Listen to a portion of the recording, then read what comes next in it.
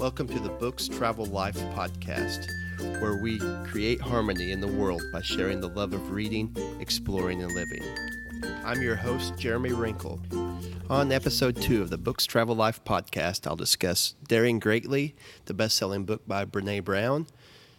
During the travel segment, I'll discuss how the travel bug bit me at age 6 and how I've loved to travel ever since. And then finally, I'll discuss in the life section about a new sport that I've picked up, paddleboarding. Hello, and welcome to episode 2 of the Books Travel Life podcast. I'm your host, Jeremy Wrinkle. Today's book we're going to discuss is Daring Greatly by Brené Brown.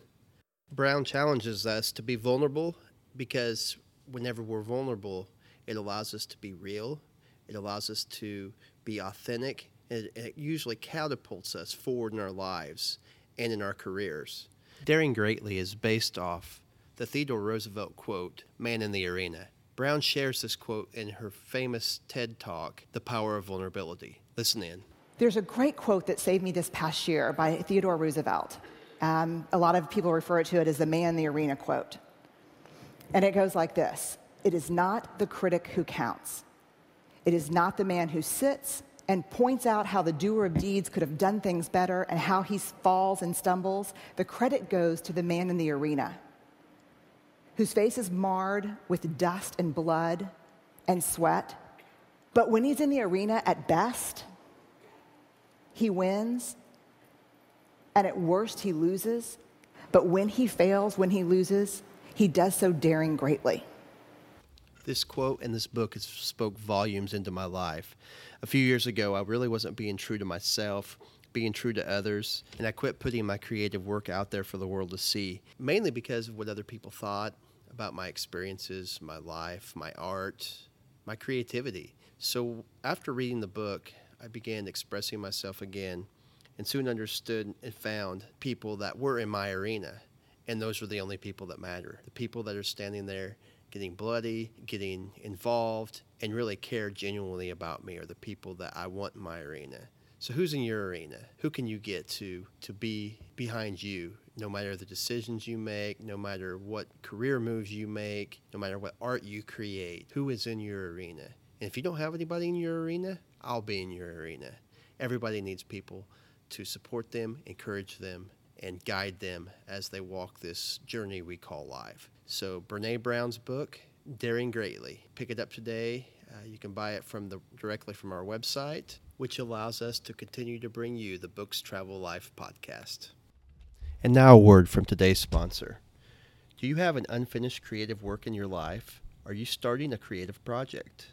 Are you overwhelmed, blocked, or uncertain? Are you struggling with where to go next?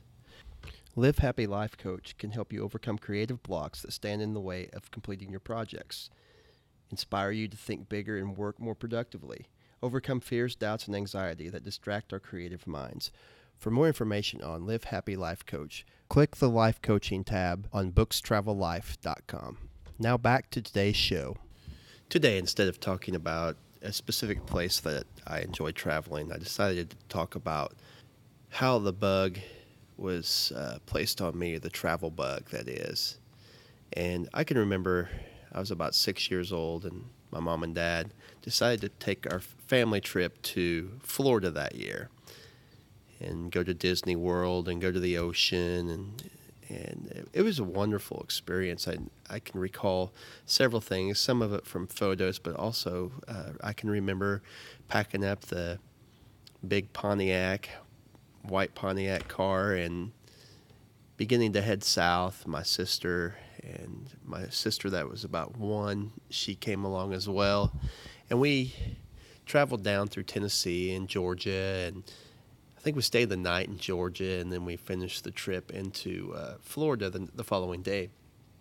But anyway, a couple of lessons that I remember learning, or games that I played. I remember my mom would always get us these little books to improve our skills in school, and do those books on the way. And we also played the license plate game to see how many different types of license plates that we would see. But also another skill that I really learned was to read a paper map, which is kind of almost a lost art anymore with GPSs and previous to that, internet directions. all those wonderful internet directions of the past. And sometimes they would be accurate, sometimes they weren't. But those were a few key lessons that I did learn as we began to travel as a kid. As I've grown into an adult, I've learned to respect other cultures and understand other cultures and visit big cities and get lost in the art and the people and just people watching. It's really a neat experience you go and you're surrounded by hundreds or sometimes millions of people, and you still feel that sense of solitude and aloneness as you're watching and taking in the sights and the sounds and the smells and the tastes of wonderful cities. So the travel bug began at about age 6 and continues as I grow older, the desire to do more traveling, especially here in the United States, as we have so many different places to visit, the relatively safe areas, relatively culturistic areas that sometimes we often don't think about, that we have to travel overseas to get that cultural experience, where if we go to a lot of our larger cities here in the U.S., we can see and experience a lot of the same cultures and feels and vibes of traveling overseas. But Europe is still on my list, and Australia as well, as it is on my wife's bucket list. So that's the travel segment for today. If you have any suggestions on places to travel or places you want me to talk about, you can always send me an email at jeremy@bookstravellife.com.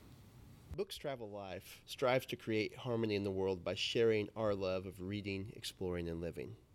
Do you have a suggestion for a book, a place to travel, or a life topic to discuss on the show? Let us know by emailing jeremy@bookstravellife.com. I got my first paddleboard last summer, and it has been the greatest purchase that I have made in a long time.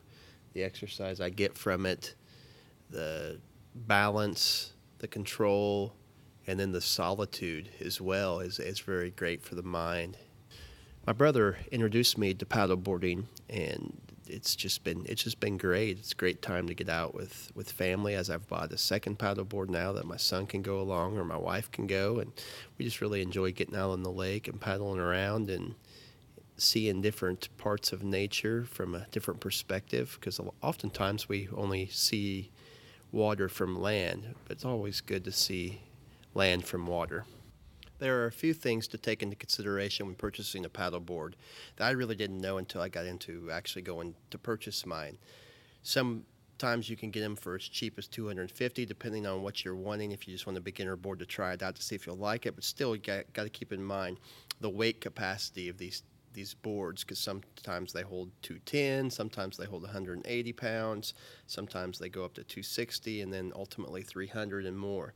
But that was one thing to consider. Another thing to consider is the width of the board. Obviously, the wider the board, the more stable it is, but also more resistance you get with that type of a board with the width. And then the overall weight of the board. The one that I have is a very heavy plastic board, and it's kind of bulky. It's kind of hard to carry at times. Sometimes I've heard people having trouble with water getting into various holes or places where you put your plug of your board in, and it makes it also heavier to get out of the water. So just keep those things in mind. There are a variety of websites out there to do your research on your paddle boards, as well as another option for people is inflatable paddle boards. I've had people say they get a lot of good luck with an inflatable paddle board. So those are obviously a lot lighter than what your traditional board would be, but may not be as durable depending on the location in which you paddleboard. In the show notes below, I will include a couple of websites that I go to when researching paddleboards and what I read as I continued to journey and decide which paddleboard was right for me. And there are a variety of sites: supboardguide.com, standupjournal.com, standupoutfitters.com, and all those will be found in the show notes, as well as a couple other websites that I found useful to me as I continue to learn more about paddleboarding and whenever I went to purchase my first board. I hope you've enjoyed today's show. Please let me know what you think. You can always email me at jeremy@bookstravellife.com. We'll see you next week.